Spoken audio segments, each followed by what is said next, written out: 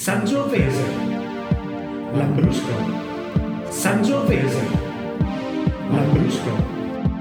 Aglianico, Albana, Arnese, Barbera, Canaiolo, Cannonau, Carricante, Cesanese, Cortese, Cortese. Corvina, Convina. Croatina, Croatina.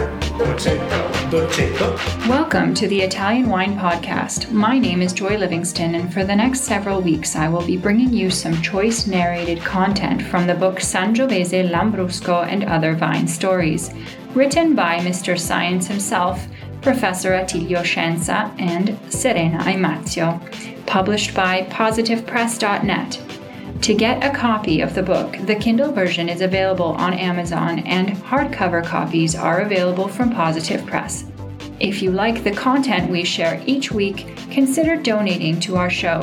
Find details at italianwinepodcast.com or on our social media channels.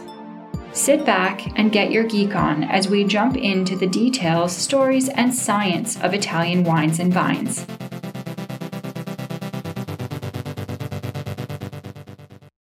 Pinot, le roi c'est moi.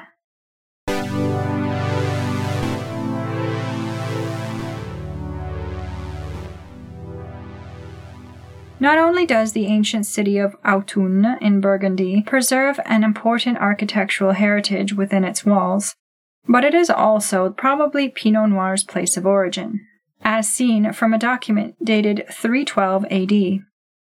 The inhabitants of the town, thanks to the Emperor Constantine, refer to a vineyard called Pagus Arebrignus that produced wines of such high quality that it became famous throughout the Côte de Nuit.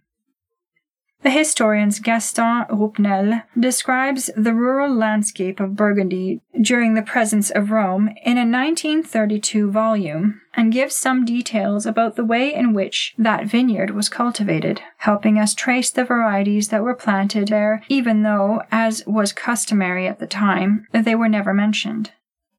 The vegetation was almost inextricable, very old plants intertwined in a disorderly manner and multiplied in offshoots. This image recalls the so-called viticulture for protection, in which the vines, still with wild traits, are subjected to the first processes of domestication. On the other hand, the shape of the leaf and the seed, the small size of the bunches and the berries, the special taste of the must are all characteristics that bring the Pinot closer to wild vines. If two clues were to constitute proof, the appearance of these plants and the fame of the vineyard due to its excellent wine, these hints tell us that those vines were Pinot. But let's take a step back. After the fall of the Roman Empire, a period of economic and political decline followed, lasting until the arrival of Charlemagne, who decided to reassign the abandoned lands and allow monastic orders to claim them, primarily Benedictines.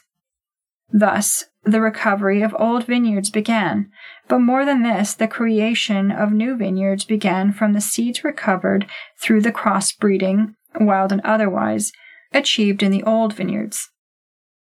It is therefore likely that it is thanks to the work of the monks and their activity of selection and dissemination that Pinot Noir, although with other names, finally sees the light. Pinot plays a leading role in the genesis of many other important grape varieties in European viticulture. Genetics has given a name to the children of Pinot, but has not yet managed to clarify who came first, whether it was Pinot or Traminer. What is certain is that the two varieties are linked by a first-degree parent-child relationship. For a long time, it was thought that Pinot was a result of a wild cross between Traminer and a variety called Pinot Meunier, Miller in French, named after the thick down on its leaves, making them seem dirty with flour, an ancestral form of Pinot. This hypothesis, however, was subsequently deemed invalid. The fog gets a little thinner when you start evaluating Pinot's offspring. In the Burgundy region, there are 15 descendants of this vine, obtained by wild crossbreeding with other Oriental varieties, Among the most important, in addition to Chardonnay, there are Melon and Gamay, but genetic traces of Pinot Noir are curiously found in Lagrein and Teroldego, typical of the Rotagliana plain of Trentino.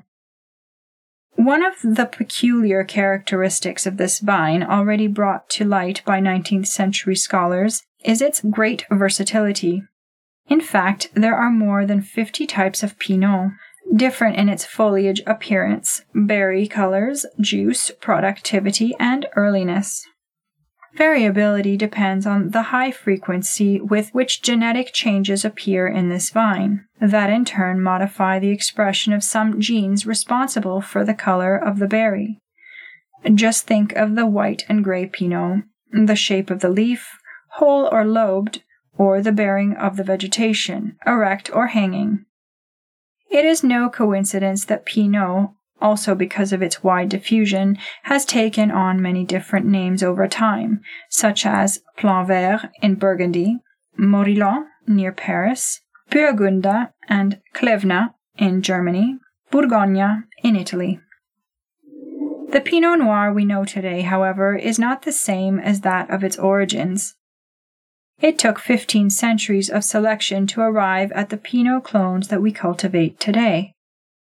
The primitive forms prior to the 10th century were not very productive and were called Noble de Touraine and Salvagnine Noir del Jura. The reference to the morphological typology of Traminer Savagnin is evident.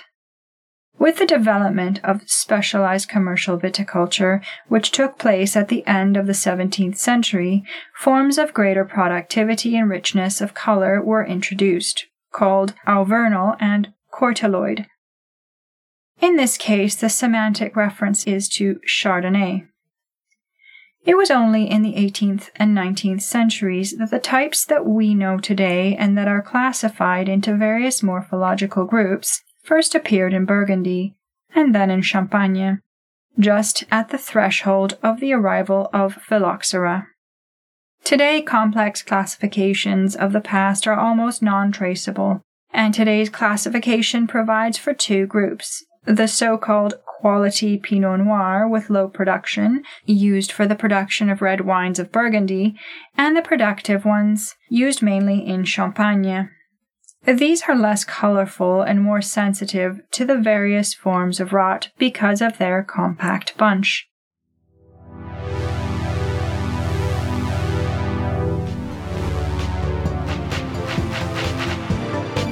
Thank you for listening to this week's installment of Sangiovese Lambrusco and Other Vine Stories. We hope you expanded your horizons and gave your brain cells an Italian wine workout. We'll see you again next Thursday, and remember, the Kindle version of the book is available on Amazon and hardcover copies are available from positivepress.net. If you feel inspired to make a donation to our show, please visit us at theitalianwinepodcast.com. Find Italian Wine Podcast on Facebook and Instagram. Our Twitter handle is @ItaWinePodcast. Sangiovese, Schioppetino, Teroldego, Timorasso, Tintiglia, Refosco dal Peduncolo Rosso, Sagrantino, Schiava Gentile, Verdicchio, Vermentino, Vernaccia, Uva di Troia. Perché alla fine vuoi